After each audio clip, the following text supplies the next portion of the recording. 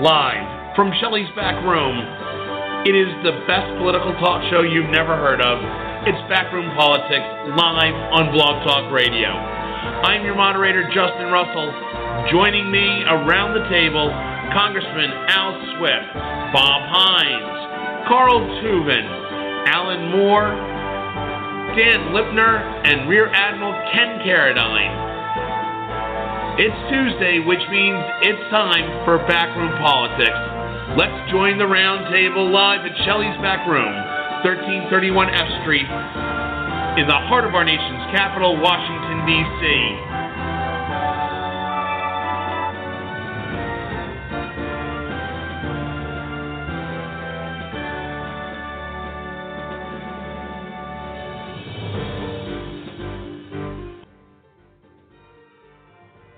Out there in Radioland, it's Tuesday, which means it's time for the best political talk show you've never heard of. It is Backroom Politics live on Blog Talk Radio from Shelley's Back Room, 1331 F Street, in the heart of our nation's capital, Washington, D.C. Joining me as they do every Tuesday, again, he is the former Vice President of Government Affairs for your National Broadcasting Corporation and former floor chief for then Minority Leader Gerald R. Ford. He is Bob Hines. Hello, Robert. Hello, Justin. Good to be here. And to my 9 o'clock, he is the former 8-term member of Congress representing the 2nd Congressional District of Washington State. He is the Emmy Award-winning broadcaster we know as Al Swift. Hello, Al. Hello, I'm the subdued one. The subdued one, correct. Uh-oh. And to my 11 o'clock, he is a retired one-star from your United States Navy. He is Rear Admiral Ken Carradine. Hello, Ken. Hey, Justin. And to my 12 o'clock, he is the former executive director of the Democratic Party of the great state of Maryland, former 20th Century Fox lobbyist.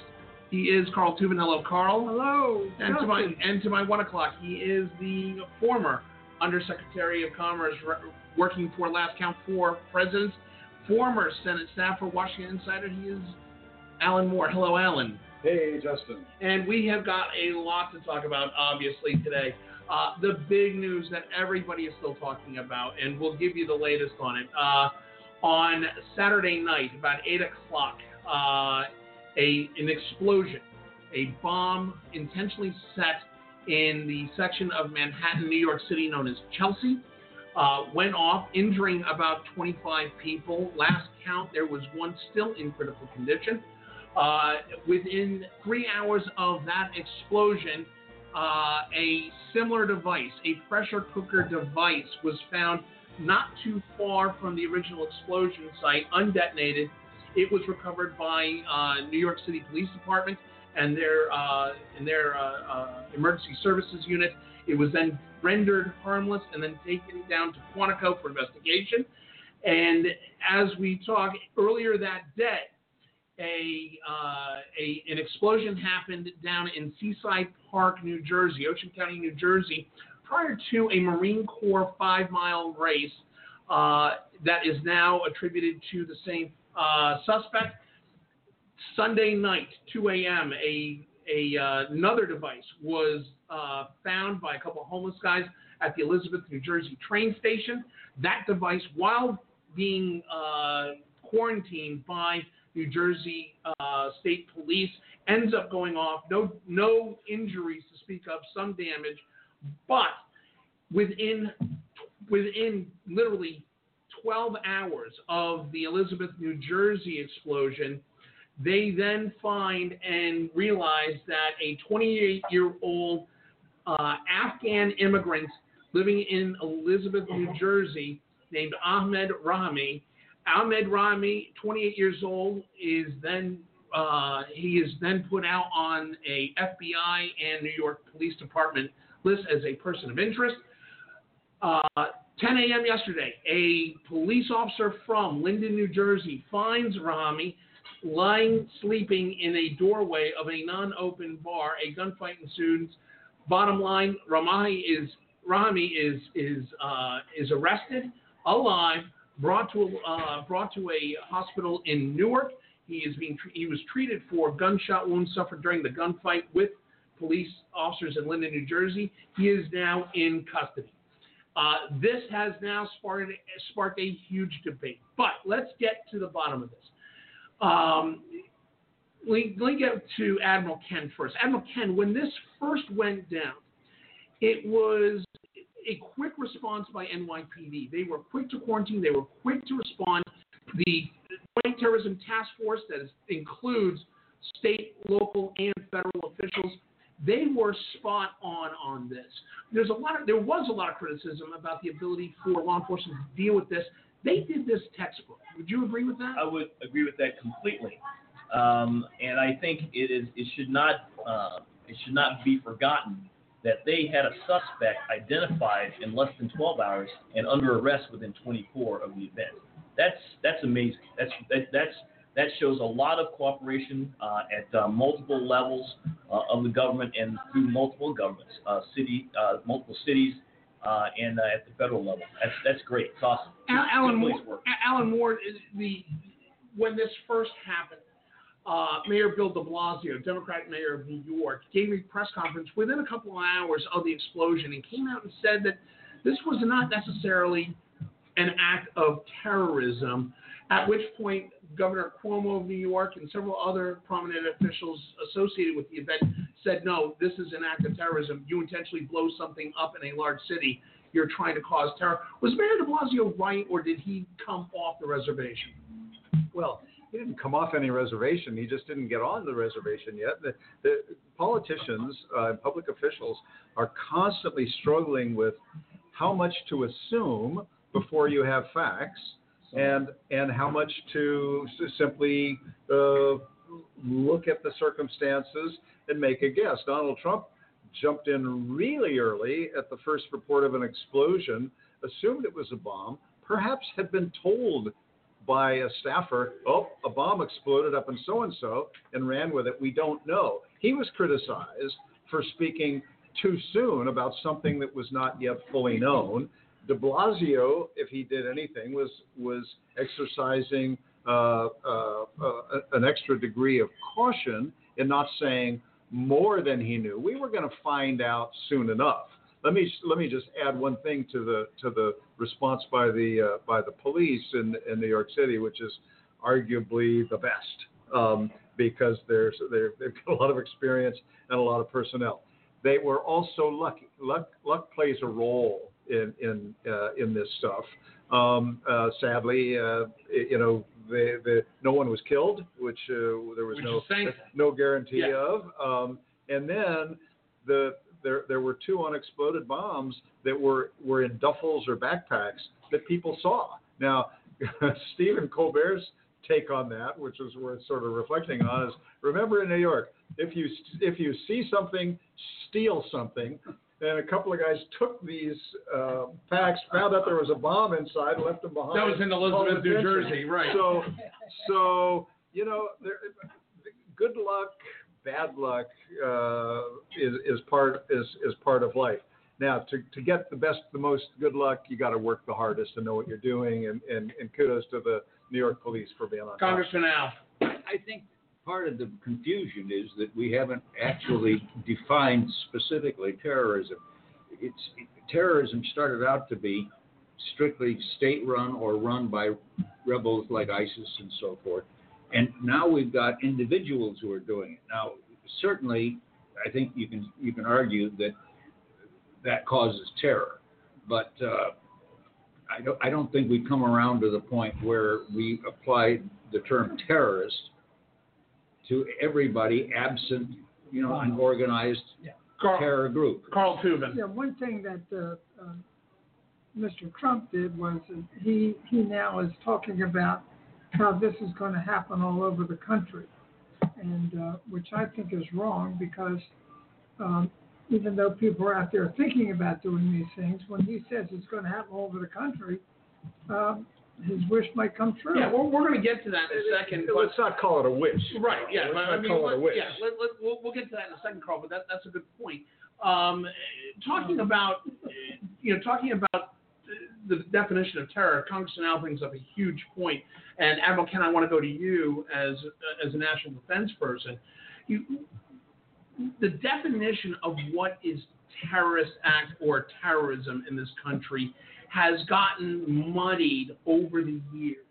What we used to define as state-sponsored ISIS, etc., has now become a series of lone wolf attacks that may occur through self-radicalization. Are we living almost in a naive world by not including the lone wolf as an act of terrorism, or are we now living in a different world where that is part of it? I think the average person on the street would say if it walks like a duck and quacks like a duck, it's probably a duck. I think we're getting a little bit too intellectual about this. I mean, I think the inclusion of lone wolf actions under the ban of terrorism is completely appropriate. Bob Hines? Well, there's a need to make a distinguish here. Terrorism is normally thought to be some organized groups, bodies, for political reasons, attacking the state. Now, every bomb that goes off is not that. I can understand how every bomb that goes off is we want to get us, capture and get it closed down as quickly as we can. But the difference between, let's say, organized terroristic efforts and individual bombers because they're angry about something is two different things. Dan Lipner, better late than never. Thanks, Dan, for joining us, as always. We didn't miss you. I feel loved. You're in the wrong place. The issue of terrorism and how it's been used has been frustrating for a while. There are actual definitions out there. For starters, terrorism is a strategy. And it is a strategy to use against a population, against non-traditional combatants. During the conflict in Iraq, when bombs were going off and Iraqis trying to expel Americans in Iraq were referred to as terrorists, that would be incorrect. They may have used a strategy that was not appreciated. However, according to international law, it was not considered terrorism. You are actually allowed to attack combatants. I'm not saying it was right, but as far as a term of art, that's what it was. In this case, a lone wolf who was out there doing whatever he was doing, in spite of it not being state-sponsored, though state-adopted with ISIS. Yes, it was the effects and combining his acts with the idiot in Minnesota. Their goals were to inflict fear on a series of non-combatants, and unfortunately, that part succeeded. And you brought up what happened in St. Cloud, Minnesota. The situation there was on Saturday, another Islamic-based radicalized terrorist went into a mall in St. Cloud, Minnesota, stabbing at least 5 people. None of them critically, but the suspect was shot by an off-duty police officer, killed the suspect. It then turns out that a media organization associated with ISIS claimed responsibility, in fact, that he was a soldier of ISIS. But again, this goes back to, is that terrorism? Alan Moore. Yeah, I think Kim got this exactly right, the Admiral. If you're motivated by politics, and that seems to be the case here, by political views, by ideological views, and if you're willing to harm random people, that is terrorism. We haven't had state-sponsored terrorism that we've talked about in a long time. 9/11 was not state-sponsored terrorism, and we have left that state-sponsor business behind us in this new world. And probably 9/11 wasn't the first one, but it's driven by ideology, not anger, not somebody going postal, if you will, right, at their old workplace. Which arguably is a different kind of horror, and then trying to harm people at random, not a target of military folks or whatever. Right. Admiral Ken? Anwar al-Awlaki, who got to meet a Predator drone by the pointy end some number of years ago, in his treatise on terrorism, says take the fight to the enemy. And then if you read the Inspire magazine, it basically sets out a strategy, if you will, to where attack us in our homeland, where we're going to be most vulnerable. That is their strategy. This is But terrorism. going back to the definition of terrorism and going back to the criticism of Mayor de Blasio, it strikes me, Dan Lipner, that, you know, if you intentionally put together an explosive device meant to either kill or injure non-combatant civilians in New York City, you cause that to detonate. To me, I don't care what you call it, that is meant as an act of terror. You are trying to put fear into the residents of New York City and the East Coast. That is terrorism. Am I off base on that? Not off base. I'm kind of curious as far as what the point is. Yeah, why are we even? Well, no, but again, should Mayor de Blasio have come out and said? So my bigger concern is, and this is in popular parlance, not when you're getting into the woods as far as what the actual legal definition means, and while we're sitting here literally smoking cigars and talking about it. In common parlance, when people use the phrase terrorism, and this is where I will now invoke Trump, unfortunately, it's a euphemism for, or can be taken as a euphemism for people who look a certain way. And that is troubling. And so de Blasio taking his approach versus others, I am comfortable with somebody taking a tempered response to this until we actually know the facts of what has actually occurred. Go ahead, Alan. You know, in defense of the mayor, and I haven't heard what he said, when the facts are not yet in, a bomb goes off and some people are harmed. What do we know about it? We know a bomb went off and some people were hurt. We don't know anything about who was set, where it was set, what the purpose was. It's conceivable that some individual is furious at a former friend, a former colleague, a former spouse, girlfriend, But again, boyfriend. I go back to I'm the just saying that until you know a bomb went off, but you don't have to say, you don't have to assume it's terrorism until you know a little bit more. I'm not going to be critical of I don't de care whether it's Blasio. I don't care if it's a Timothy McVeigh or a Rahami. You set off an explosive device in Lower Manhattan We don't- intentionally. so- that is an act of terror. Okay, all I'm saying is there was no immediate knowledge that it was set off intentionally. It was clearly a bomb that somebody made. We don't know how it was set off. We don't know who made it. We don't know what the purpose was. All I'm saying is it could have been somebody wanting to blow up somebody who's having dumpster in Chelsea. Who's having No. Things do blow up. In Silver Spring, Maryland, a condo building blew up a few But that weeks wasn't ago. caused but by they did. But not knowing, you have to know a little bit more knowing at the about time the is the device. thing. It's not like de Blasio is going to be able to conceal this. He's just being cautious at the outset. But until the Now, facts are known. To that point, or Congressman Al, you'll forget it, so I want you to go. I'm sorry I started all of this. Yeah. I was merely trying to point out that it was ill-defined. We've now spent 20 minutes defining it around the table. I can accept any definition you want. Terrorism is terrible, and I'm not fussy about it. I just thought to attack de Blasio this early with an ill-defined term was a little unfair. Yeah. I don't even think that's a big deal. To that point, the media got a hold of it once Governor Cuomo of New York came out and said, yeah, this is an act of terrorism. It immediately sparked a media rampage, and I can tell you from watching CNN, they glommed onto this, that they started talking about terror cells in the tri-state area, which that, to me, causes more fear than necessary. Am I off base on that, Dan? No, that's journalistic terrorism. Yeah, no, I mean, it's nonsense. I mean, as far as the ideas, I mean, the amazingness, and we've already talked about this, the amazingness that the security infrastructure not only identified this guy, but captured him within 24 hours of this thing. Alive. After a gunfight. Is amazing.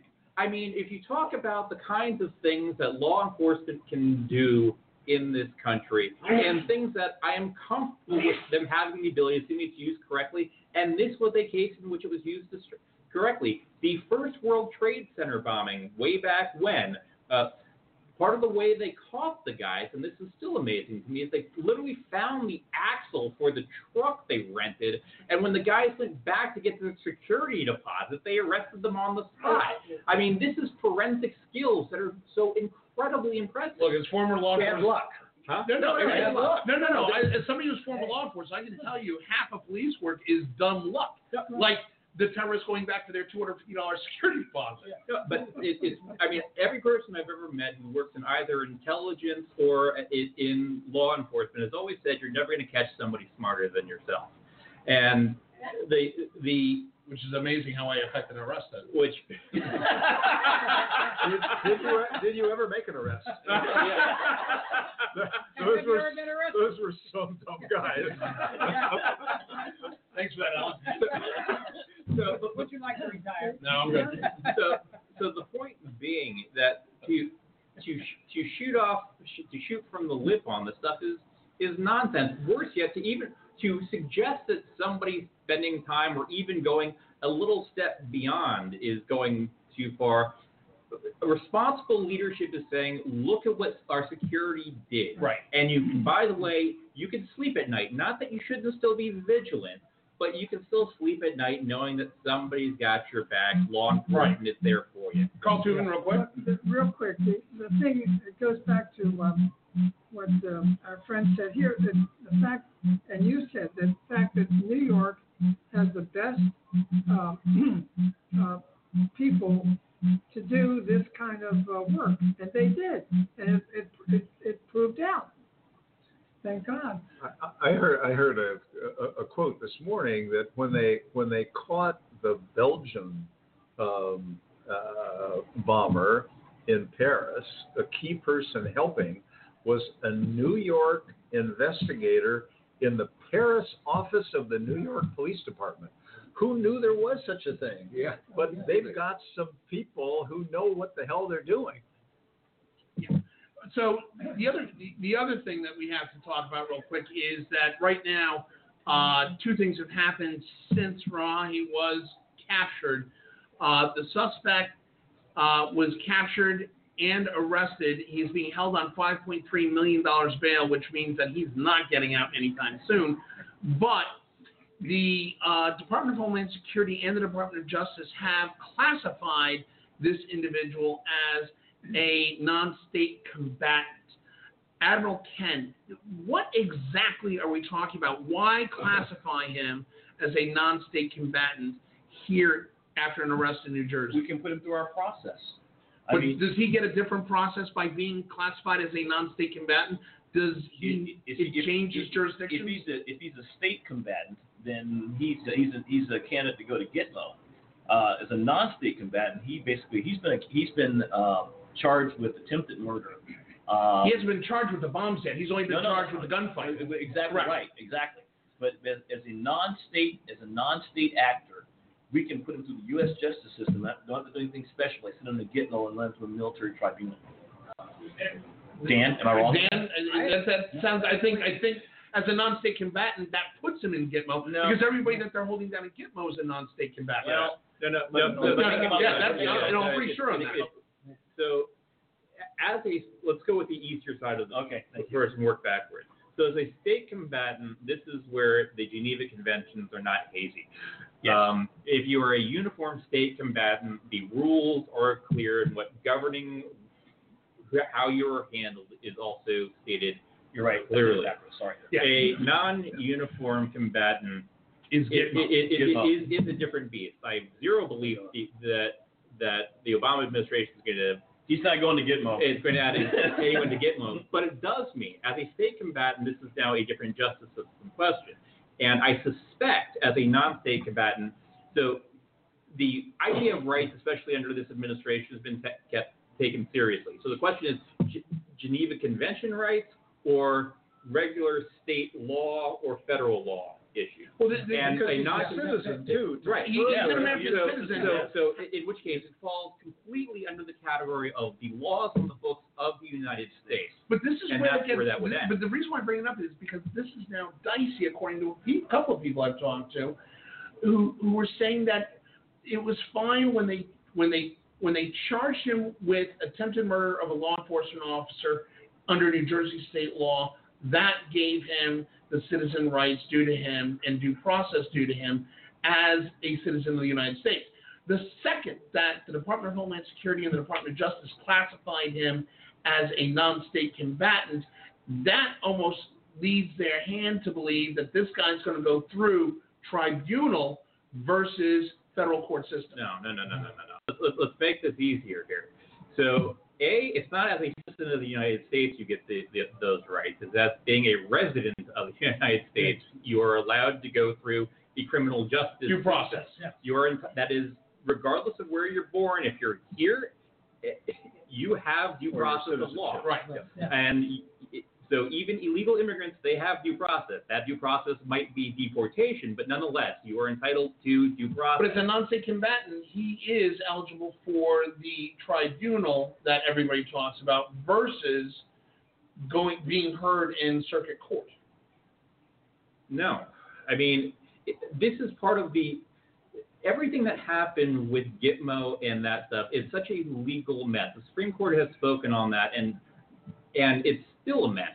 And anyone in their right mind to suggest to reopen that wound is a mad person, because it is not just a nuisance, but it's a stain on how this country functions, because we don't know how to deal with it. So the simply putting through both state and federal law, this guy's never seen the light of day ever again. Assuming everything is accurate that's been reported, I mean, that is a big presumption. Still innocent until proven guilty. But assuming everything that we've heard is accurate, this guy is never getting out. And this guy's going to die in a Superman. And the big difference is, to a person, everybody that's down in Gitmo were people that for the most part came off the battlefield, and we didn't have. There's no country that's going to own them for doing the deeds they did. This guy was, as Dan pointed out, a resident of the United States, living in the United States, committed his crimes. He's a naturalized citizen. He's a citizen. He's a citizen. He's a U.S. passport holder. Committed his crimes on U.S. soil.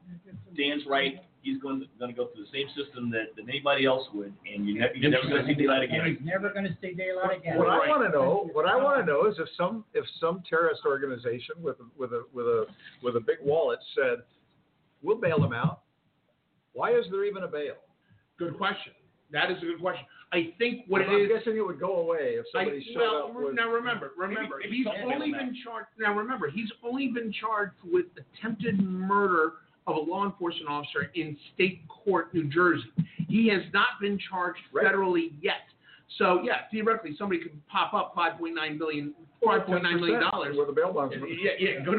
Do you think there is a bail bondsman in Newark, New Jersey, that's going to take that bail? Yeah, no. They already don't get the best PR as it goes. Like, just imagine, this is for my client. As somebody who knows those type of people in New Jersey, they're not touching this. No. He has ties to the community. That being said, we're going to take a quick break. When we come back, we're going to talk the politics of terrorism. This has now become issue number one on the campaign trail with Donald Trump and Hillary Clinton. We'll talk about that in a second. This is Backroom Politics live from Shelley's Backroom, 1331 F Street in the heart of our nation's capital, Washington, D.C. We'll be back in 2 minutes. Stay with us.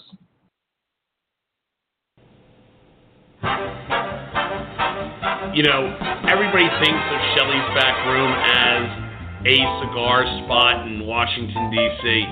You know what the reality is? It is the cigar spot in D.C. Where else can you grab a great cocktail made by world-renowned bartenders? Or where else are you going to get the finest cigar list of any restaurant in all of Washington, D.C.? And then the great food. You come for the food. It can be the campfire wings, 1 pound of roasted, not fried, well-seasoned, marinated jumbo chicken wings with choices of Shelley's honey mustard or blue cheese or ranch dressing. These are award-winning wings. That's why you come to Shelley's. It's the whole package. You can drink, you can smoke, have great conversation with your friends, and have a great food menu. Shelley's Back Room, 1331 F Street in the heart of our nation's capital, Washington, D.C. You know what? It is the place to be.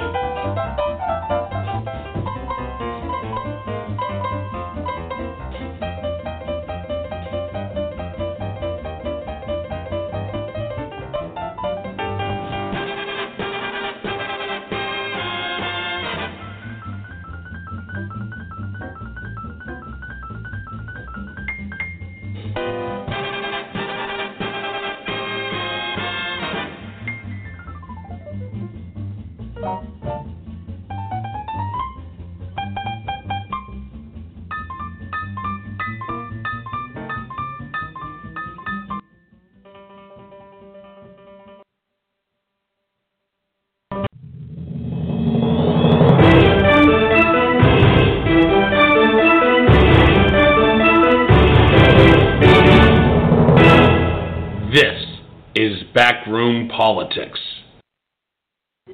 And we're back here live at Shelley's Back Room, 1331 F Street in the heart of our nation's capital, Washington, D.C. It's the best political talk show you've never heard of. It is Backroom Politics, live on Blog Talk Radio. By the way, if you want to join the conversation, the switchboard is open. You can dial in 657-383-0419. Again, 657-383-0419 if you want to join the discussion. We're going to pivot a little bit and talk about the politics of terrorism. Obviously, with the events that happened in New York and New Jersey over the weekend, this has now become topic number one on the campaign trail. The war of words has already started between Donald Trump and Hillary Clinton. It has been a war of questionable words, but words nonetheless. Alan Moore. Donald Trump came out on the campaign trail, number one, within an hour of the first explosion happening. Donald Trump was on Twitter saying, "I told you so. I knew this was going to happen. That's why you got to elect me." Donald Trump has also come out and said things as early as yesterday, saying that this guy's going to be in a hospital. He's going to get room service and the best attorney in the world, and he's now just completely kowtowing to his base. Does this benefit Donald Trump, this approach benefit Donald Trump as far as switching votes or getting people to look at him as the guy who can defend us against terrorism? Yeah, first of all, I don't think in this case, he was very fast out of the box, calling it, as I mentioned earlier, calling it a terrorist act. We don't know what his information was. Gut instinct. Somebody whispers to him, a bomb went off, and he ran with it. I didn't see that he said in this case, as he has said before, "I told you so." He has certainly said that in the past. That's part of his MO. I'm not sure that's what he said this time. So I just mentioned that. You know, for him, sadly, because he has played on people's fears, he is in a position whenever there is a terrorist act to say, this is what I'm talking about. This is what we have to guard against. This is what we have to be more aggressive about. And there's plenty of people out there, and it's not just people who are inclined to support him, but other people are fearful. It's like, how much are we at risk? After 9/11, we all thought that was the start of a constant, the start of regular attacks that would put people at jeopardy. And it's been pretty remarkable. In another case, I think, of good luck and good police and investigative work. I think a lot of potential acts were intercepted and stopped. And we'll never know how many. Right. But now here is another act at a very inopportune time for the country, because politicians, Trump certainly, but others too, will struggle and wrestle with this. I can't say that from a political standpoint, Trump is harming himself. I don't know that. It bothers struggling with it. It bothers me a lot. But I think that that it may, as these fears come back and we wonder, is my community safe? Is my family safe? Are there people that I'm looking at in a different way when I walk down the street? That it's a horrible thing for the country, but politically, I'm not sure that it harms Trump. Go ahead, Admiral Ken. The real question is, and this may get answered, and I'm sure it will get asked, and hopefully will get asked next week, next Monday on the debate, is what does Trump think we need to do differently than what we're doing now to prevent further acts of terror occurring on U.S. soil, threatening our families and our livelihood? So, as of right now, the only thing I've really heard him say is we're going to kick the hell out of him. I mean, that's priceless, that's wonderful, but I'm looking for something a little bit deeper. I don't think the generals have thought about that. You think so? That's why he needs to fire them. Right, exactly. But the real question is, so is it going to help hurt him politically? I think, quite frankly, the people who are going to vote for Trump are going to vote for Trump. The people who are not going to vote for Trump aren't going to vote for Trump. But there's a big, broad band of independent voters that are still undecided. And I think those in that band of undecided voters, I think, are probably more thoughtful. I would hope than maybe we maybe give them credit for in this form, because the reason they're undecided is because they're still taking in information. They're still bouncing one candidate's answer against another candidate. But Congressman Al, when we talk about this, though, if we go under the world that Donald Trump portrays, since 9/11, we have been under constant attacks, not unlike what happens in Israel, not unlike what happened in England during the Troubles with Northern Ireland. Constant bombings, constant terrorist activity. No one knows. Not even close. What's that? Absolutely not even No. Under Donald Trump's world, you would think that is no. We're not even there yet. Okay. Right. The reality is that's Donald Trump's world. In reality, though, we don't even experience the type of terroristic activity. We just got done saying that the New York police, and I think if we include the FBI and some other police agencies, have been doing a very good job. Now, the fact that there's some crazy person that may get himself a tea kettle and put a bomb in it and stick it on a street corner, that's very hard to say, I'll catch him before it happens. It's almost impossible. In general, we have been doing very, very well. Carl Tubin. I think Monday night is going to be a critical night because she will come out. She has formed ideas about the future for this country, and she's going to be asked a question. She'll turn to the camera, and hopefully I would hope that she would say, when I am president, this is what I intend to do. And it's going to be a contrast, because then they're going to go to Trump and say, what's your situation in this? And I think that's where... That's when the huffing and puffing. Yeah. All right, Admiral Ken, then Alan Moore. So one of the comments that Trump made was that we need to do more profiling. That the police know who these people are, but they're afraid of going after them because they're afraid of because they're too politically correct. What he cites the Israelis that do it. He cites British intelligence that does it.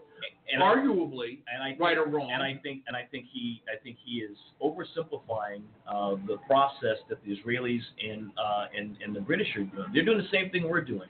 They're using good police work, bolstered by good intelligence work. The communities that are aligned, that need to be aligned to protect us, are doing the job, and they're doing the job very, very well. But that's also a pretty horrible thing to say about the NYPD, or the suggestion that they would put life and limb behind their belief that somehow they were being politically correct. That is so ridiculous on its face that it almost doesn't deserve to be taken. Alan Moore. Alan Moore. But that's actually not what he said. What he said was, first of all, he commended the New York police. Then later, in a different place, he made that comment about not New York police. He was referring at the time to the situation in New Jersey. So I'm not defending that kind of comment. But I'll say this: it does play into this narrative that's out there that we are so worried about harming people's feelings that we're putting ourselves at risk. I don't buy that, but that is his argument. Let me just say though that the one thing he does talk about, which again I think is mostly nonsense, but he does talk about it, is what he refers to as extreme vetting. Now, the New York bomber is born in Afghanistan, naturalized citizen. The St. Cloud, Minnesota guy was Somali born. So these are people here legally, and the question, and we are going to learn a lot more about where they came from, what questions have occurred, what suspicions, etc., and whether they were vetted in a way. We do more vetting than probably anybody except the Israelis, and in terms of allowing people in, which is why our numbers are continue to be relatively low, and why it takes so long for a person who applies to come here, more than a year. Right. Now, we do extreme vetting now. Should we do more? This is all something that folks are wrestling with, but that's the one thing that Trump does talk about. But hold on. Go ahead, Bob Hines. Look at what's been happening lately. We've had several textbooks. It is amazing to me, and I'm very pleased about it, and we all should be, that the law enforcement agencies have been on top constantly. They've been very, very quick on the target. They've been very quick to find people they need to find. I think we ought to really feel that while it's always going to be dangerous, we have got some awfully good, very dedicated, hard-working guys and gals who are doing a magnificent job and really doing a job that is amazing to me. They're able to get such control so quickly. Congressman Al. And we've been able to do it without shooting unarmed men in the back and other things that some of the police action that over the years have done. This has been done with appropriate police action. Yeah, Dan Littner. So, but back to the Donald item for the Minnesota, and I suspect the Donald who has not exactly been a good student of keeping up with public policy issues. The Somali male youth in Minnesota has actually been a known commodity to the press. So I can just imagine what the intelligence agencies actually know if this is stuff that we know that has actually been shared.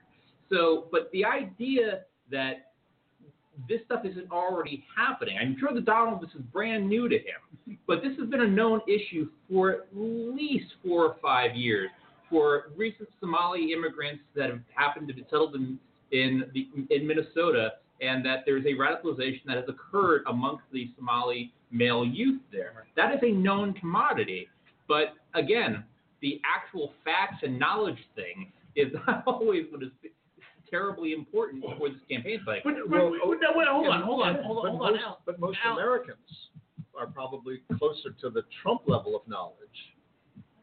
No, and I would agree with that. However, I would hope most Americans would not look to somebody who knows nothing that was knowable, as opposed to people who are actually paying attention to lead this country. That is the frustration. I mean, but it strikes me, Alan, more that Donald Trump is playing into the fear that this could, in fact, become London in the 80s during the IRA troubles and Israel of Hezbollah days, that this could be, we could see bombing attacks without extreme vetting.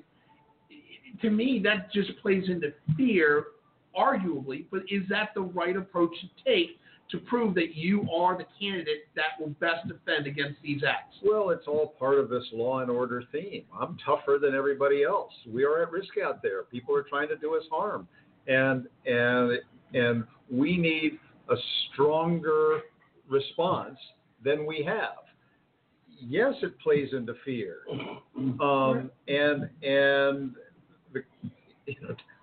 Do I agree with it? No. Do I like it? No. Is it effective? Maybe.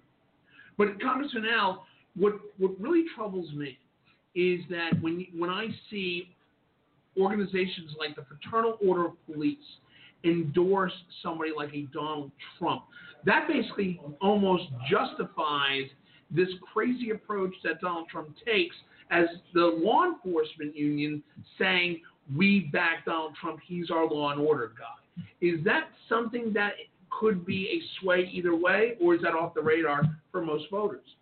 I think it's better than look at the police union. It's better to look at the police work that was just done in New York that we just already talked about. But the union that represents those officers just backed Donald Trump. And I've been a union supporter and have talked with a lot of union guys, blue-collar guys. They are not, generally speaking, subtle thinkers. You know, they want action. And Teamsters tend not to be soft-spoken. Who? Teamsters tend not to be soft-spoken. That's true. And the leadership of those unions have, a political thing too. They've got to sound tough for their members. So I think track what has been going on and the examples we've talked about today in New York as to what makes sense in terms of police action, and assume that the police unions are just doing what you can predict that any union will do. Alan Moore. Yeah, if I'm Hillary Clinton and I'm Hillary's people, it's got to make me crazy that the police unions are endorsing Donald Trump. Only one right now. The FOP, the PBA still has not endorsed anybody in this, but FOP holds big stroke with people on the job. The question, but not with Al anymore. No. Well, it troubles me. It hurts me. Now, here's the question, though. When we look at what happened today, now a tweet came out from the campaign by Donald Trump Jr. Basically, a picture of a bowl of Skittles that Donald Trump Jr. came out and said, if this bowl of Skittles, if 3 of these Skittles would kill you, would you eat this bowl of Skittles? Now, number one, Wrigley Corporation, which owns and manufactures Skittles, came out and said, Skittles are candy, refugees are human beings.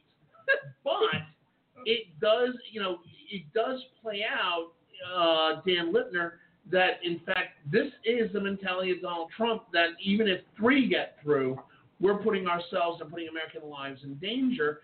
Is there logic in that? I missed the question. Yeah. Jesus, Alan Moore, will you take this? No. So Donald Trump Jr. retweeted this thing. It came across him to it had a Trump Pence label on it. No, that's because when they retweet, they see it. But the fact of the matter is, it was Donald Trump Jr. who retweeted, and I think the line was, if you knew 3 of these Skittles were going to kill you, would you eat a handful? And it works for the Trump narrative.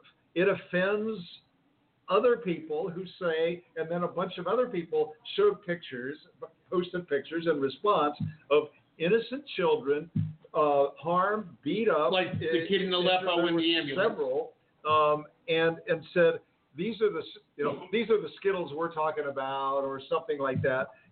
Sort of, or this is what we are talking about with refugees. The fact of the matter is, there are young males who have come and are trying to come. They are not the preponderance of people. They're the ones that scare people the most. So, was it a bad move? I don't know that it was a bad move from the Trump standpoint to have his son post that thing. I'm pro refugee myself, right? So I'm offended, but I'm also trying to understand how it's perceived by the larger body. Congressman Al, you know, if I'm you not talk, pro Skittle. No, I know you're not. You hate the green ones. So the reality is, You went anti-green a lot. I know he's an anti-green Skittle. That whole anti-green Skittle campaign. He hates Jill Stein because she's Green Party. It reminds him of Green Skittles. Hey, but Congressman Al, when you look at the total picture of how we can thwart these type of actions, it strikes me, and you talk to anybody in the intelligence community or in the law enforcement investigative community, they'll tell you a lot of the sources of intelligence and information we get to thwart these attacks, in fact, comes from the Muslim community itself. At a time when we need to bridge the relationship between Muslim communities and the general population of the American electorate, Donald Trump seems to put I hate to say it, a wall between the Muslim community, who he views as evil, and the American electorate, as he sees as vulnerable under the current administration. How do we bridge that? Or can we? Vote against Donald Trump. Well, fair enough. I mean, what else do? You've got a man that goes around saying irrational, unsupportable, often inaccurate things, and we have a First Amendment in this country. How do you stop him from doing it? You can't. But here's the problem, Congressman, is that when Donald Trump, when an incident like this happens and Donald Trump gets on the soapbox, hate crimes against Muslims jump 30%. Yep. And that all that does is just alienate the Muslim community instead of having them be proactive in working with us. It's not unlike the problem that they had in Belgium or France, where they are so segregated as being evil or a separate part of the community. We don't assimilate them. Of course they're going to be angry. I don't sense that it's gone that far in this country as it has in Belgium. Could it, though? By the numbers, we are much, much better. Right. yeah. Could it?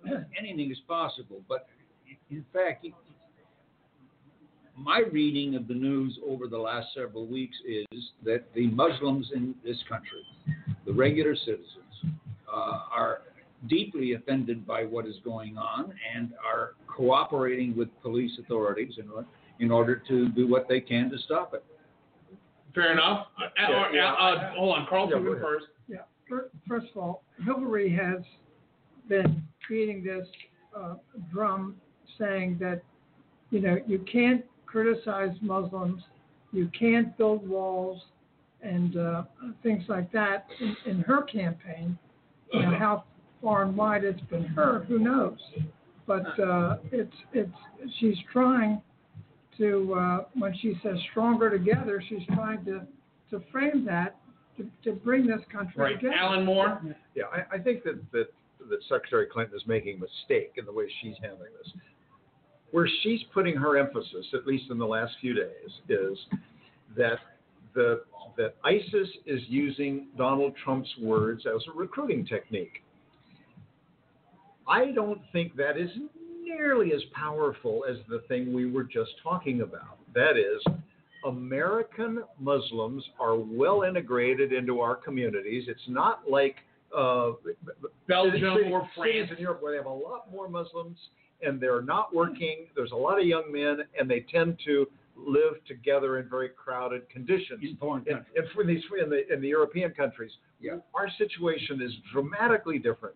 The Muslims in most American communities, I'm sure there are exceptions, but right here in the greater Washington, D.C. area, where I've got some personal experience, thanks to my lovely wife and the work that in her former church she was able to do with a large mosque in Northern Virginia, just up the street from her former church. They are fabulous partners in the community and in meeting and gaining understanding. And the only way we can succeed against these lone wolf actors or small group actors is by getting the cooperation of other Muslims who might have some insight into who the bad actors are. If they hate us and don't trust us, they will stop talking to us. But And that's where I think that Secretary Clinton is much stronger, rather than saying somehow his comments about extreme vetting are going to be a recruiting tool for ISIS.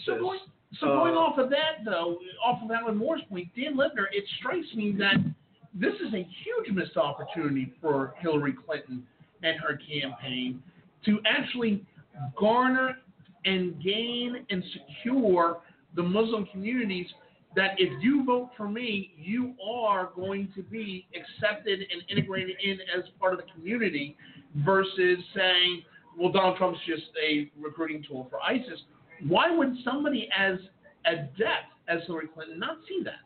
Okay, for starters, by the numbers, and there's already been plenty of reporting on this, that I honestly didn't know. Apparently, Muslim communities in the United States actually used to lean Republican. I did not know that. Yeah, that's true.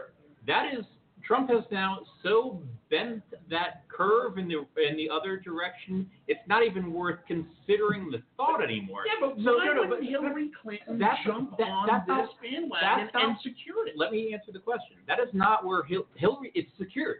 When the other side is so offensive and you're still going to vote, and I'm pretty certain Gary Johnson and Jill Stein are not where they're going to head.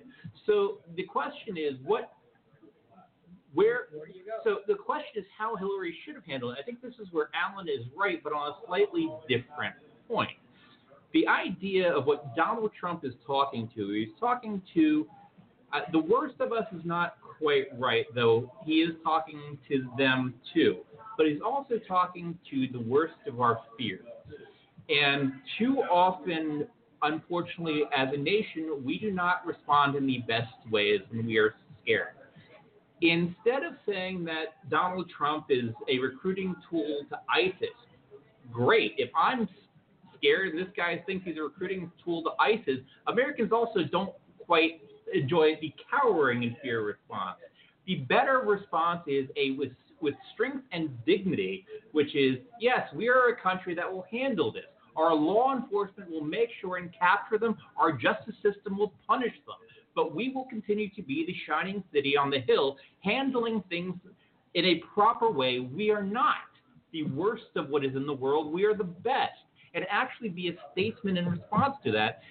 But she's sticking so close to the campaign rhetoric where I suspect she's in on her heart trees. She could actually rattle off that statement and, worse yet, come across as credible because she actually believes it. Admiral Ken, last word. I just want to point it out that Dan just co-opted George H.W. Bush's term "shining city on the hill."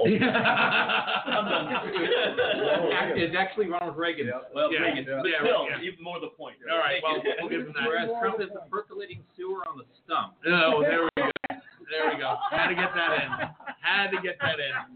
And so much for political stability. Hey, on that point, Congressman, real quick. I'm just going to say, and George Bush has just said that he's... George Herbert Walker Bush, 41, said he's going to vote for Hillary Clinton. Right. Although I'm not sure he really wanted that out They there. have confirmed that. Right, and that was told to, But he's and not that was, denying it either. and by the way, that was told to a Kennedy.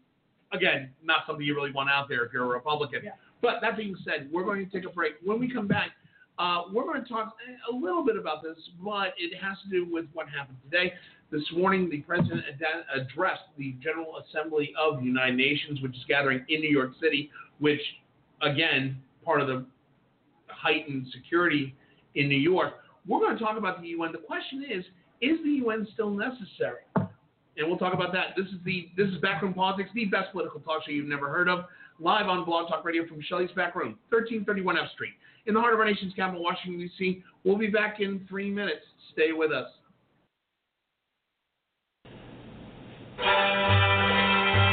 You know, Shelley's Backroom has been hosting Backroom Politics for 7 years. 7 years. It's still unbelievable we've been doing it that long. But make no mistake about it, Shelley's Backroom is one of a kind in Washington, D.C. Shelley's is a comfortable retreat for cigar aficionados and those who simply want to unwind. The casual but elegant space features soft lighting, cozy couches, and overstuffed chairs. Shelley's Backroom is a cigar-friendly establishment, but the state-of-the-art air purification system keeps the atmosphere comfortable for smokers and non-smokers alike. Sit back and enjoy yourself while chatting with friends or watching one of the 8 high-definition TVs, or come by any Tuesday, enjoy your favorite cigar or one of the signature cocktails, and watch how backroom politics is made. Convenient to public transportation and the sites of the nation's capital, Shelley's is easily dividable to accommodate intimate gatherings or large-scale special events. Shelley's Backroom, 1331 F Street, in the heart of our nation's capital, Washington, D.C.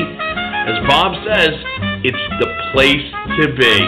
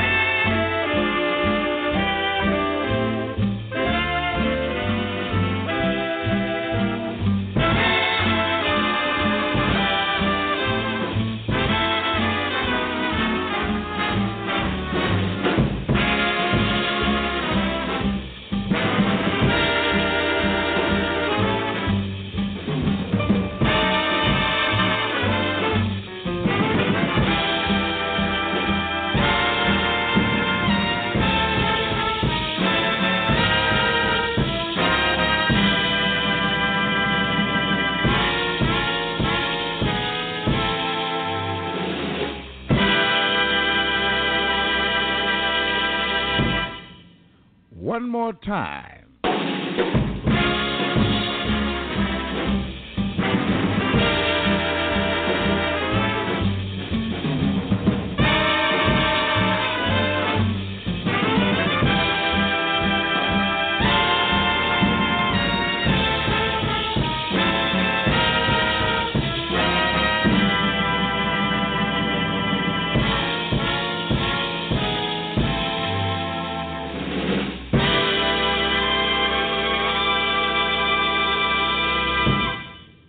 Try it one more once.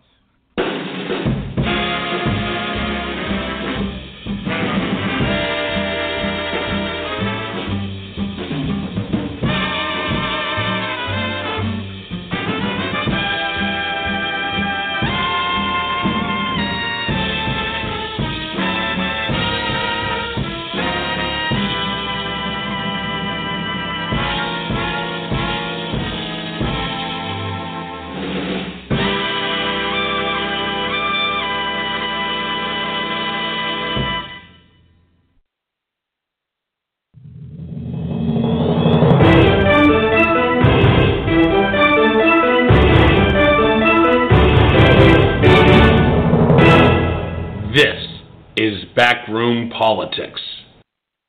And we're back here. We're back here live at Shelley's Backroom, 1331 F Street, for the best political talk show you've never heard of.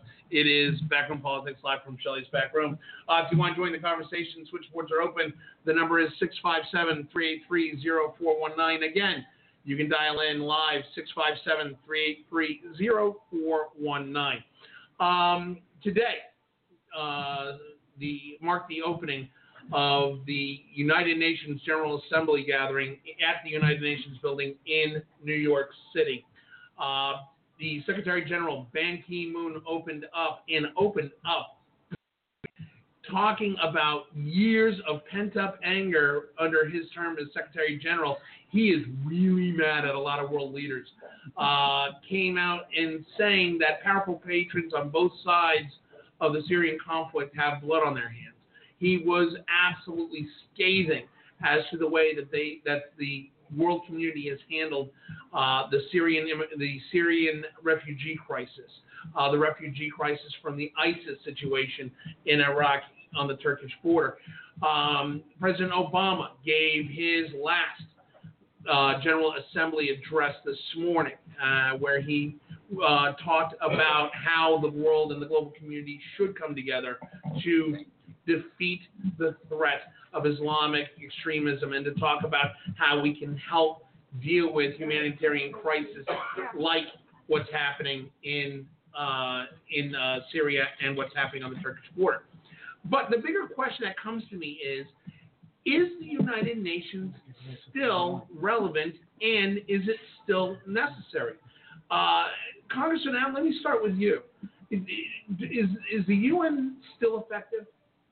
Well, the UN has been moderately effective in its whole history and ineffective in some regards. The problem is, what are you going to replace it with? I think that if the United Nations wasn't there, if you couldn't use it in a variety of ways to our advantage, as we have in the past, I remember Colin Powell, I remember Adlai Stevenson, facing down Russians and what have you at the United Nations. So I think, yes, we still need it. Bob Hines? I think it's one of the most valuable things to come out, one of the most important things to come out of World War II, because the organization is worldwide respected. It's done some good work in many countries. It's helped not to have some problems explode by good political thinking. I think it's a very important organization. I think we would be in a much more dangerous world were it not in existence.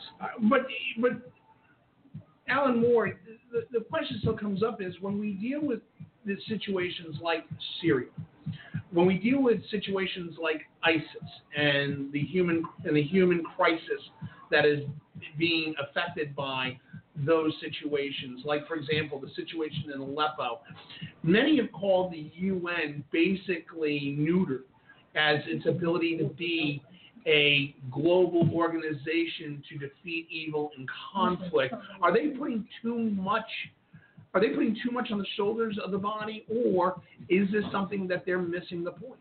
Yeah, they missed the point. As Al said, you could get rid of them, and then you have to replace them with something.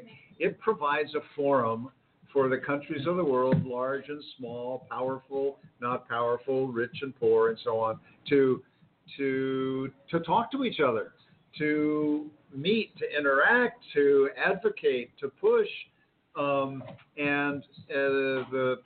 you've got this very powerful small cluster of major countries that has to agree to any big stuff, and then you got 140, whatever that number is, countries who feel like they get a voice every now and then in a vote. We always overestimate what people's power is. We do it with our presidents. We do it with the Congress. We do it in the states. We do it with the United Nations.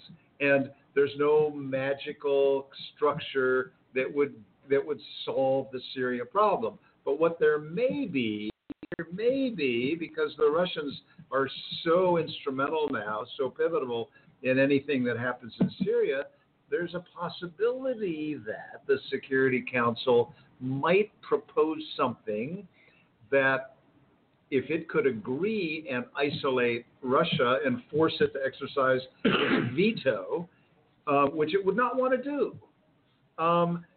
There are some ways sometimes that leverage inside the UN can make a difference, either to isolate and force somebody, as the U.S. is often forced to do, to exercise a veto, particularly relating to Israel in our history. We might be able to pressure Russia to do some things that we've tried to get them to agree to, like this recent ceasefire that blew up over the past 48 hours, faces over the last few days, and 65 or so UN employees and local peacekeepers were killed by airstrikes that had to come either from the Syrian Air Force or the Russians or some combination therein. I mean, we can't expect the UN to somehow have the power to order something up. They have very little military capability. Congressman Al.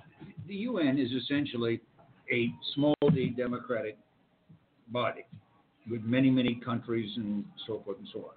And democracy itself looks pretty silly from time to time. If you're going to get rid of the UN because it's not terribly effective, then we better start getting rid of the Congress and some other bodies. I go back to Churchill. It's better to jaw than shoot. But here's the thing though is if you look at Secretary General Ban Ki-moon's statements today, one of the most telling ones that I heard today was that he said, quote, "Present in this hall today are representatives of governments that have ignored, facilitated, funded, participated in, or even planned and carried out atrocities inflicted by all sides of the Syrian conflict against Syrian civilians." And so far as I know, he's the first Secretary General of the United Nations that has ever been that direct and that, in chewing out his members. And that's a good thing. Because he's leaving. Well, yeah, because he's leaving. But wait a minute, this brings up a good point. Look at all our grades. Hold on. Everybody hold on. Alan Moore, let me go to you first, then I'll go to you, Dan. Alan Moore, it seems to me that something that striking being put out by the outgoing UN Secretary General Ban Ki-moon, it falls on deaf ears. It seems that we keep coming to this, as I'm sure Dan was going to put out, Boutros Ghali in his last address to the General Assembly in the opening was very direct and very forward. It still seems to fall on deaf ears. How do we get those deaf ears to listen? Well, they're listening, but they don't. We're expecting too much in the way of action. That isn't to say that I think that the countries of the world have done all that they should have, not by any stretch at all. But it's not like let people be a little bit embarrassed. But what are they going to do? What are they supposed to do? Russia and the U.S. are the two major players with regard to Syria, and they can't come to an agreement. And until they can come to an agreement, the rest of the world is going to say, yeah, keep working on it, you guys, keep working on it. Europe has by and large been withdrawing from the international community and from the Middle East for years. And that's not going to turn around in a heartbeat. Okay, Dan Lipner? Well, so I'm thinking back for all these various different criticisms of the UN, just from American political pipes. The two loudest voices of the past, Jesse Helms and more recently John Bolton, and saying if I were to accept everything that either of them had ever said in criticism of the United Nations as true, I don't agree with their criticisms, but if I took every criticism of the United Nations they said as true, I could still say wholeheartedly we still need it and should still have it. It is absolutely still relevant, because what's the alternative? If there is no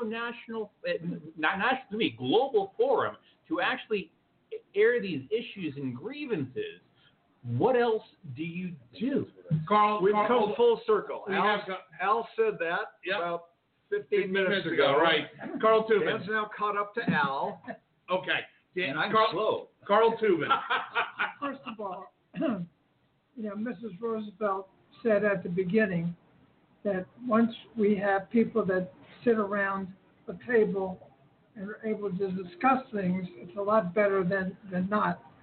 Now, I work with an organization that has looked into the United Nations, and part of the problem is that when the Cubans came into the United Nations, they formed a clique, and they have they kind of took over UNESCO, and because of that, they had tremendous influence among other countries to vote in certain ways, and people have called this to the attention of the United Nations, but it hasn't been fixed, and who knows when it'll be fixed, if ever. Bob Hines. The UN is an interesting body. It doesn't seem to be doing anything flashy. It doesn't seem to be doing a whole lot of things. But just look at how peaceful the world is in general compared to, let's say, 100 years ago or 75 years ago or 60 years ago, where, there is a body that you can take your complaint to. Right.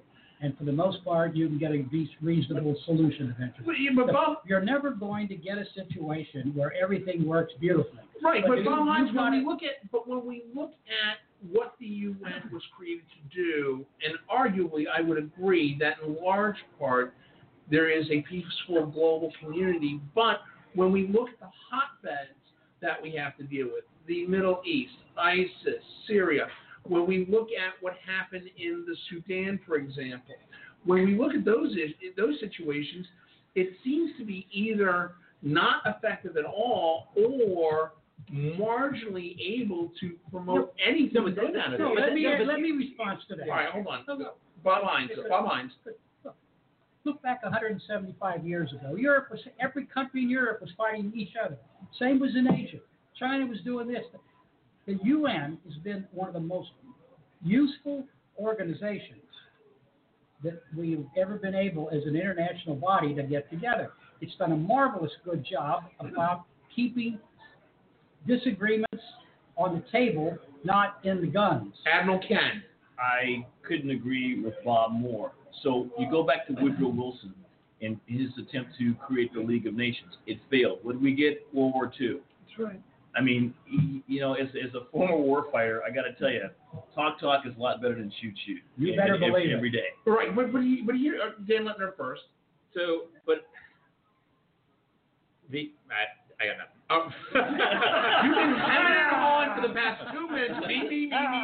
I'm catching up to Alan. You know what? Just let Al talk. Twice. Just let Congressman Al talk. But here's the thing: is Alan Moore, when we talk about the UN here in the United States, especially when you get into the Midwest. When I was out in Oklahoma, I heard some absolutely ludicrous things as the UN is helicopters. That's what we talk about, the black helicopters. We talk about the UN part of the New World Order, and they're trying to create global socialism or global jihadists or however you want to call it. The people in the United States either largely don't understand or are fearful of the United Nations. They're also fearful of the metric system. I'm not going to hang my hat. But I gotta tell you something. But Al Moore, how do we get the U.S. electorate on board with what the UN is and what it could do globally? Well, two things. One, you have to be patient and try to explain and hope somebody's listening.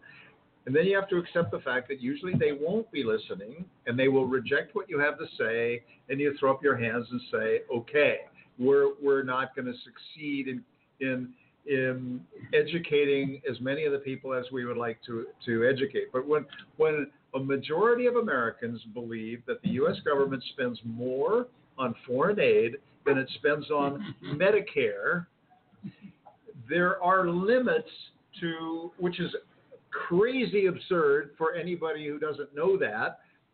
There are limits to how much people will be willing to listen, pay attention, internalize, reflect. It's a lot easier just to have a few voices you like to listen to. They feed your gut instinct, your anger, your sense that there's these elites out there who are leading you on and trying to screw you. So all you can do is your best. Repeat. When you have somebody like Donald Trump in the race who feeds a lot of this ignorance, it doubles the challenge, but he will go away one way or the other. He will go away as a president who's got a lot to learn, or more likely as a real estate guy who now is going to create a media empire. Right. Carl Tubin? I think one of the things is we've had some tremendous people from the United States as head of the delegation to the United Nations. And I think that over the years, the quality has lowered. And if we don't have a Stevenson, we don't have some of the other people that have served the United Nations. And if we had someone who was bright and shiny and I think that would kind of help start the trend for the people of this country thinking the United States really does something in the UN and it's helpful. It's an argument you're not going to hear very often. Bring back Adlai Stevenson to the UN. Okay. Dan Lipner. First of all, Samantha Powers is pretty impressive, so I'm not gonna knock her.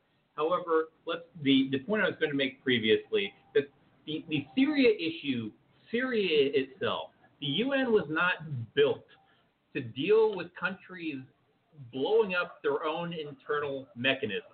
That is not what the UN was designed for. It was nation to nation issues. North Korea has spent decades decimating their own population, and as much as other countries have liked to step in and occasionally even offer food assistance when they manage to starve their own population, the UN was not designed to deal with people, how countries, and not all of them democratic, choose to govern themselves. But Dan, when you look at the argument, wait. But when you look at when the Assad regime takes action to create a humanitarian crisis like the refugee problem we see today, that is exactly what the UN should be a part of. But they cannot stop if a nation wants to do some of the most egregious stuff in their own nation. It has been unable and has not built. But then how do you in Rwanda when the mass slaughter occurred? The UN was unable to deal with any of those. But we had UN UN peacekeeping forces in Rwanda. And did it work? No. That's my point. It is not designed for that. But the United Nations has authorized the use of force exactly twice. Exactly twice. There is no debate about it. Okay. When North Korea invaded South Korea, as a UN force that expelled North Korea from South Korea, that returned the lines to what they were post World War II. The second time was when Iraq invaded Kuwait. The world spoke unanimously and said this when George Herbert Walker Bush, in one of his more famous and powerful lines that actually had the United States as a leader of the world, said this shall not stand, and brought the entire world along. Just like that. It was hard work making sure getting that politics done, and that was part of what it did. In fact, while our military handled the super majority of the heavy lifting, what is not widely known is we actually cut a profit. Nations who did not contribute forces, such as Japan, which has a defense force because we wrote their constitution and said they may not have an offensive military, cut checks. And we actually made out in the black post-Gulf War I. Those are the facts where the UN actually worked, because that's what it was built to do. Admiral Ken. I don't have anything to add to that. He's right. He's absolutely right. But here's the question: is though, when the UN community looks at the United States and they look at us, there seems to be a double standard here. They're saying, wait a minute, we don't want you to be the international spokesman for the world. We don't want you to be the police of the world. But at the same time, they're saying that the U.S. is in fact behind in its payments to the UN. There are some that argue that we do not actively support financially organizations such as UNESCO, the High Commission on Refugees, UNICEF. You can't bundle them together. Yeah. We are far and away the biggest contributor to virtually everything except UNESCO and the UNFPA, which does family planning and which brings up domestic challenges in America. But everything else we do, and most of us think it's kind of a bargain. Not least of all, peacekeeping forces, which we don't put a lot of people in. We don't have to send people. We can buy for far, far less than American troops cost from other countries, trained military who will be better received and cost far less. So yes, there have been issues. This was a big Jesse Helms fight back when he was chairman of Foreign Relations, and he he continued to resist contributing what the U.S. owed by prior agreement. He refused to allow. I mean, he was a major roadblock, but he had plenty of followers to disallow the money that we had promised and weren't paying. And then the former UN ambassador, he was no Adlai Stevenson, was Richard Holbrooke, who performed this amazing seduction of Jesse Helms, of coming to see him, bringing him to New York, having him meet people, and bringing Helms along to grudgingly but willingly say, okay, I will support freeing up several $100 million. I don't know where we are right now, but we're not in arrears like we used to be. We're still in arrears, but not nearly the big deficit. It's always an issue. It's always a question, and we do things. We typically say UNHCR, that's separate. We will pay. We will fund that. There are partners in the refugee-related work all over the world. The thing is, we take care of refugees when we can, and the UN will ante up, and the West will ante up with Syrian refugees in Turkey, in Jordan, in Lebanon. Europe is struggling and wants to send people back to Turkey. So when we will take care of people. We will argue about whether to let people in permanently. What the UN will not do is fight a war in Syria, and that's what it doesn't do. It doesn't make peace. It keeps peace, and not always very well. Right, but Admiral Ken, though, when we look at, like, for example, the peacekeeping forces, the international sanctions that we put in, there are many in the global community that say these sanctions aren't necessarily effective, arguably. There are some that say that the U.S. doesn't believe in UN peacekeeping forces, as we do not support manpower to UN peacekeeping forces en masse. What is the argument that says, well, wait a minute, if we don't put people in the peacekeeping forces, if the sanctions aren't effective, how is it that the UN continues to say we are the global body to deconflict the world? Well, I think the argument has already been stated. I mean, you gain a lot more by sitting and talking to people than you do by shooting at them. I think that in the case of Iran, the sanctions have worked pretty well. Matter of fact, North Korea, well, I wouldn't say they've worked well. They haven't worked at all. They're building missiles to launch nuclears. But the premise in Iran is that they're going to feed their people. In North Korea, that kind of falls short. Right? It's not going to work. The UN, I think, is probably based on the fact that you're going to deal with a rational leadership of the different nations that are involved. That's not always the case. North Korea is a prime example of that. But that doesn't mean you throw the baby out with the bathwater. Yeah, don't let the perfect be the enemy of the good. Yeah. Okay, but wait a minute, Alan Moore, in the issue of North Korea, for example, does the fact that the U.S. and Russia and China having veto powers, does that take away from the effectiveness of the UN? Should they have the veto power that they do? Well, if they don't have the veto power, then they're not going to participate. So it's a catch-22. Well, I don't know about a catch-22. The last thing you want to do is turn major decisions over to the General Assembly, 140 nations, where you've got a handful of countries who will. We can't trust Botswana to make a good decision. Off. No, we can't. Okay, fair enough. And you got to have some real skin in the game here, both in terms of economic skin, contributions, and political. This is not a one-person, one-vote enterprise, and there's no way that it could be, given the financial and political structure that operates in this world and is reflected in many ways at the UN. Dan Lipner. So what Alan's saying is right, and there are plenty of legitimate criticisms of the United Nations, one of which is authoritarian states where the dictator is the only vote that matters. His or her vote, and I'm comfortable saying his because I don't think there are any female dictators on the planet at the moment, that vote counts as much as every democratic individual state. That seems problematic to me. and that it's not an unreasonable critique. And back when Jesse Helms was complaining, I remember thinking to myself, a League of Democratic States within the United Nations would not seem to be an unreasonable Democratic caucus?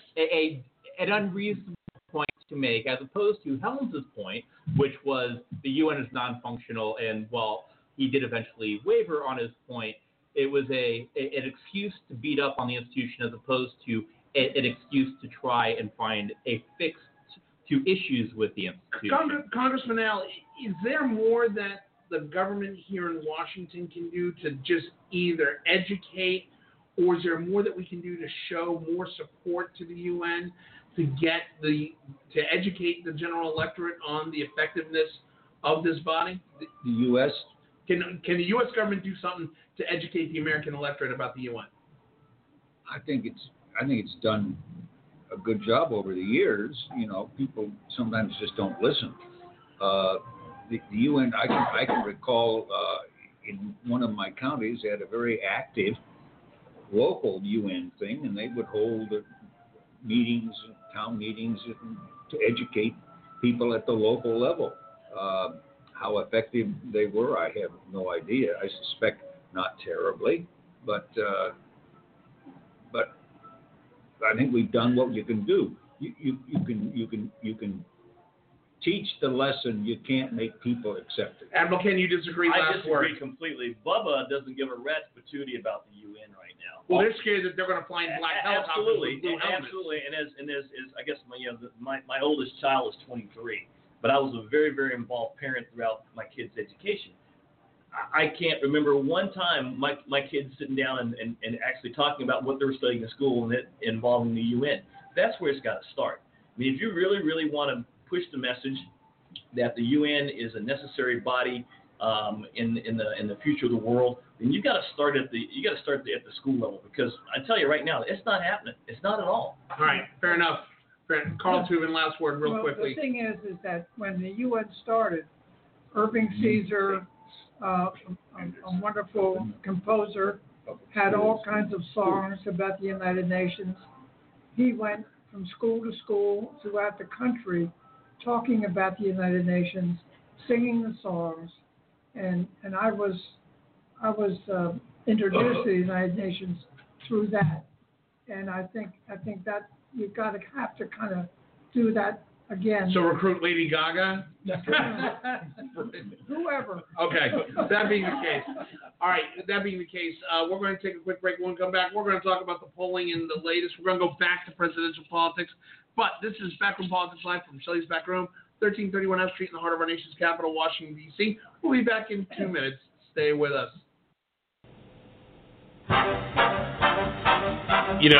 Everybody thinks of Shelley's Backroom as a cigar spot in Washington, D.C. You know what the reality is? It is the cigar spot in D.C.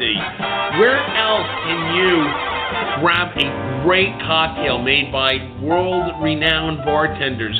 Or where else are you going to get the finest cigar list of any restaurant in all of Washington, D.C.? And then the great food. You come for the food. It can be the campfire wings, 1 pound of roasted, not fried, well-seasoned, marinated jumbo chicken wings with choices of Shelley's honey mustard or blue cheese or ranch dressing. These are award-winning wings. That's why you come to Shelley's. It's the whole package. You can drink, you can smoke, have great conversation with your friends, and have a great food menu. Shelley's Backroom, 1331 F Street in the heart of our nation's capital, Washington, D.C.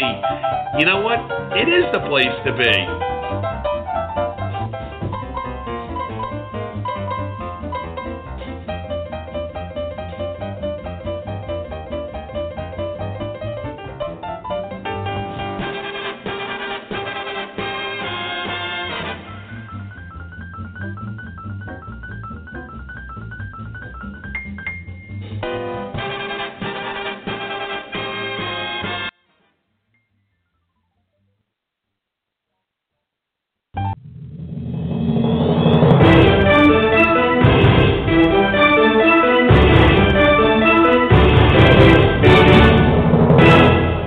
This is Backroom Politics.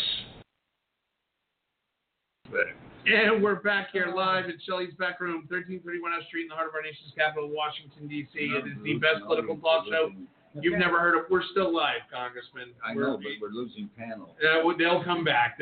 Hey, we're going to talk a little bit. We're going to go back to presidential politics here. Monday is the first debate of the general election season between one businessman, Donald J. Trump of New York, and one former Secretary of State, Senator Hillary Clinton of also New York, ironically. They will go head-to-head in a debate on stage hosted by, who's the first one hosted by? No, is this Lester Holt? Lester Holt. Yeah, Lester Holt. When's Anderson Cooper up? That's the second one. That Trump has already started badmouthing. Yeah. That's The town hall. The town hall. Town hall, right. But this one is going to be a formal debate moderated by NBC's Lester Holt. The question is, what are the expectations for this? Is there somebody that can really prove their point, or is this going to damage somebody? Congressman Al, I will start with you. Who's in the position to best benefit from this head-to-head debate right now, Clinton or Trump? Depends on who out-talks the other one. And you can't underestimate Donald Trump's ability to just talk, throw enough bullshit into the air that Family show, Congressman, but keep going. it'll spread all over the family. Okay, there we go. Mrs. Clinton is probably able to do just the same. Yeah, well, No, she's not. why not, Congressman Al? Well, she's because she's not Bill. I mean, she does not have the ability to talk in short sentences and to demagogue, very frankly, the way Donald Trump does. Go ahead, Dan Lipner. So this is the thing that worries me, since the bar has been set so low for the Donald. Basically, much like his trip to Mexico, because he didn't use a racial slur with the president of Mexico on stage with him, it was a huge successful trip. So I am concerned that the bar is set so incredibly low that he can do almost nothing but win from the first debate. But it's also worth noting that the Team Clinton, and I will only base this on what has leaked out, that I'm a little worried they're trying to get a little too cute by half. And I'm thinking back on the Bush v. Gore debate.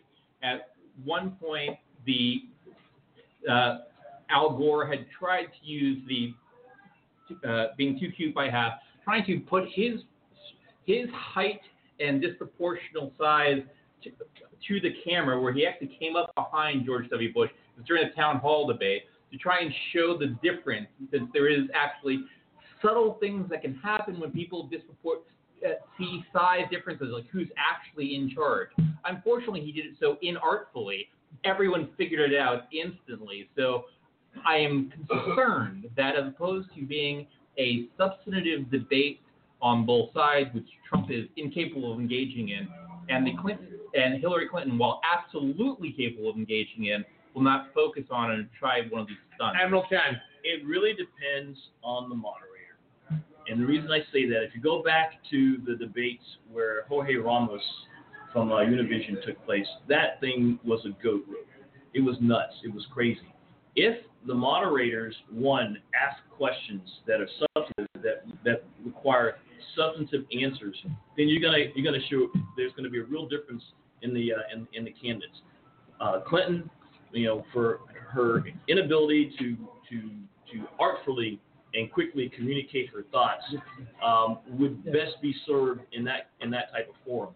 If it's going to be a point counterpoint, it's going to degenerate into mother jokes, then Trump's going to win that. Hopefully, they won't let it go that way. Alan Moore. Yeah, I know something about how this stuff gets put together. They're very careful in selecting moderators. Occasionally, they will find themselves in a situation where a moderator goes outside the parameters. Candy Crowley famously did that when Romney and Obama were debating. and basically corrected Romney, which is not arguably the primary responsibility of the moderator. That's a primary responsibility of the other person on the stage. The moderator needs to know what he or she is talking about and be prepared to step in and guide, but not to correct. Now, I'm going to be there next Monday. I'll be up in the audience. I was at the first debate 4 years ago when Romney did so well. This was in Colorado. Did so well against Obama to everybody's surprise, partly because Obama was lackadaisical. It wasn't about the moderator. I think these moderators, I mean, they have a job, and as long as they carry out their job, they should not be the story, and they should not determine the winner. And I don't think I can think of an example where in a presidential debate where the moderator obviously made a huge difference, with the possible exception of Candy Crowley jumping in the way she did. 8 years ago, I was at Hofstra when it was Obama and McCain. And that one was different because there was a lot of curiosity about Obama, how he would do, and then McCain had never been in a forum like that.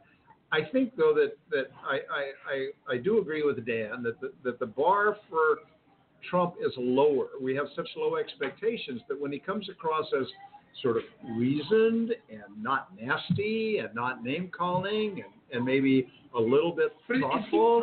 Is that possible in his plan? Look, every time he gives a speech where he uses the teleprompter, and for example, when he said, I know that sometimes I say things that can be hurtful, and I really don't mean to do that. Everybody's like, oh my God, listen, the guy's got a heart, and he gets all this credit for saying something that you shouldn't get credit for saying. It's just that it was out of character and not expected. So the expectation, here's poor Secretary Clinton, who's struggling with this untrustworthy, unlikable factor that a majority of Americans feel towards her. How do you fix that? And you know way more about every subject than there's time for, and way more than Donald Trump knows, and way more than a lot of people want to hear. Bob Hines. It's going to be a very interesting thing. Alan just said something very accurate. The public has a feeling about Mrs. Clinton that I think is pretty permanent. It's not, I'm sure, what she would like it to be. I know she's going to work as hard as she can to appear to be open and trying to be clear to everybody. But and I hope she has some success. But she does have a real problem with a lot of the public.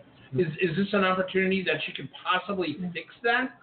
It would be an opportunity that you should take and try. Okay. Very much so. I think it's very important the way she approaches the thing, because a lot of the public are not happy with her. Carl Tubin? Well, they're only about a point of separating the two of them. She's not. I mean, it doesn't come out like it comes out of. No, she's not way down. No. But they're both kind of Well, but who needs him and who needs her? Well, yeah. The Republicans are no heroes either. Right, exactly. But right. the thing is that again, she has got to be on her toes. She's got to really hit hard on her issues. Talk about what she wants to do in the next administration, which is new and exciting, and hopefully,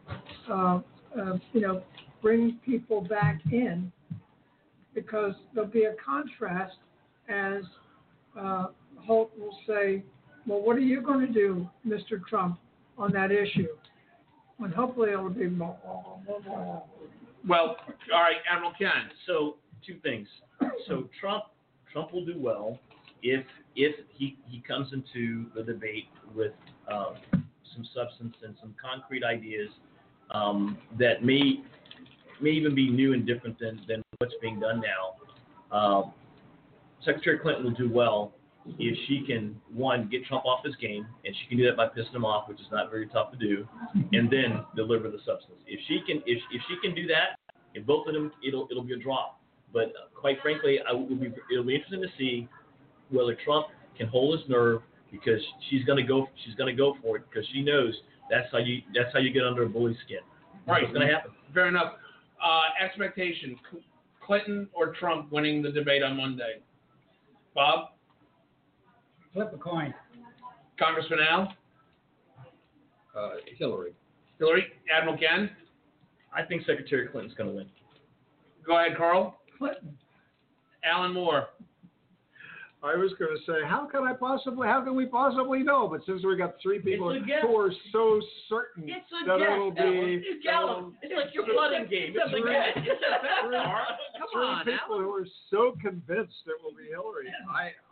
I'm guessing that first of all, their spokespeople are going to claim that they won, so we're going to hear this cacophony. There's Beef going or to be chicken? the thing. Beef or chicken?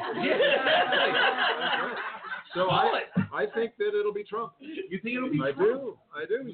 He's got the easier task. Wow. The correct answer here is Hillary Clinton. Hillary's got the This is an opportunity. If Hillary Clinton goes in with the stated, cool, teacher in the front of the room attitude and does a couple of, oh, Donald, a couple of those, I think that benefits Clinton. And God willing, she's done so much debate prep, like 30 days worth of debate prep. If she's not 100% ready for this, then it's her own fault. This is her campaign to lose. The best piece of advice I got before I got my first command was always, under all circumstances, be unflappable. If she can do that, she's going to win. Okay, with that, it is now time for my favorite part of the show. It is Tell Me a Story, where we talk about the latest innuendo, news, rumor, going around the Beltway, inside and out. Bob Hines, tell me a story. Nothing today. All right, Congressman Allen, tell me a story. Nothing today. Wow, this is going to be easy. Admiral Ken, tell me a story. I went down to San Antonio. Two things. I'm going to plug Lock and Terror Resort. If you haven't been, even if you don't golf. They don't sponsor us. Have them buy ads.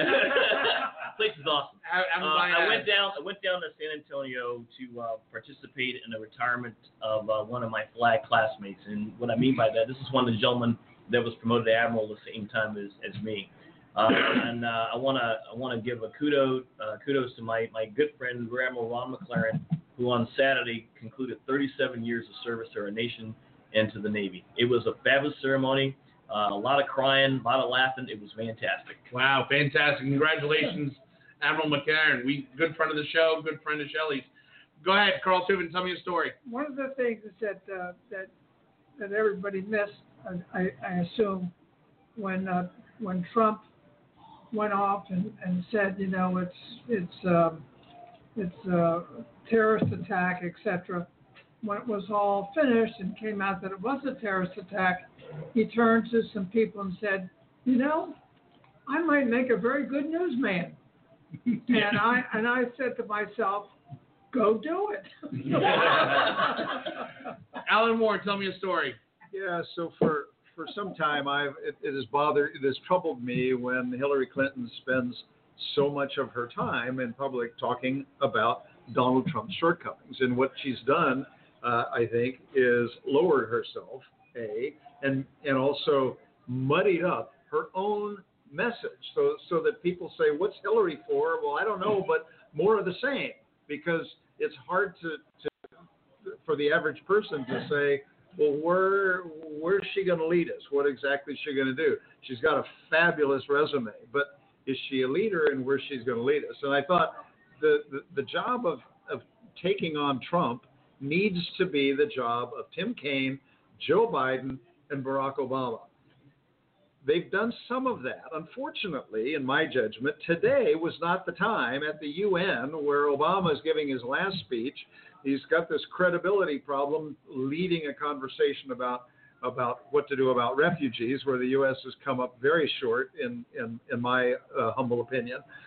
And he, without naming Trump, took Trump on with a line that got some applause, but I don't think it helps Hillary Clinton in this election when he said, those who build walls imprison themselves. Yeah. Well, there aren't any members of Congress today who want to do immigration reform without saying, control our borders first. Right. Whether it's a wall, fences, fancy electronics. Or border security. So I just found it odd Yeah. and a misapplication of the president's bully pulpit. Right. And you're not the only one that thought that. Congressman Al, you do have a story. Tell me a story. The press has been kind of strange of late. I think the press has finally got offended by Donald Trump. What they do about it, I don't know. And I don't expect to see in this first debate a single moderator doing much. But that second debate may be where the media may, in fact, take him on misstatements, statements that aren't true, and so forth, more than they usually would, because they're tired of him pushing them around, basically. Right. Well, good point. My story is that late last week, the police chief here in Washington, D.C., Kathy Lanier, went 10-7 end of watch for the last time. Kathy Lanier has done remarkable things in this city. She has managed to keep this city safe. She has managed to keep a very high profile in a very politically divisive community. She is the one person who has kept the highest public approval ratings of any politician or any public figure in D.C. government, and she did it all while doing 27 years as a police officer. Paid her own way through law school, worked her way up through the commands. She has done a great job. There are detractors, but for the most part, number one, as a resident of D.C., I want to thank her for keeping our safe and secure city safe and secure. As a friend, I am so happy and honored that she'll call me friend, and that I am thankful that she was police chief. I wish her all the best of luck in a great job as vice president of security for the National Football League. So good on you. Wish you fair winds the following seas, Chief Kathy Lanier. With that, on behalf of Bob Hines, Congressman Al Swift, Admiral Ken Carradine, Carl Tubin, Alan Moore, Dan Littner, who bailed a little bit early, so I'll still give him press for it. I'm your moderator, Justin Russell. We will be back next Tuesday with our post-debate coverage on Backroom Politics, live from Shelley's Backroom, 1331 F Street, in the heart of our nation's capital, Washington, D.C. Bob? The place to be. Absolutely. You can follow us on our website, www.backroompolitics.org. You can follow us on Twitter, @BackroomPolitics. And you can find my contributions on Sidewire, the political app. Download it today for political news without the noise. You can send your comments, your concerns, and your fan mail, justin@backroompolitics.org. We will be back next Tuesday. Have a great week, America.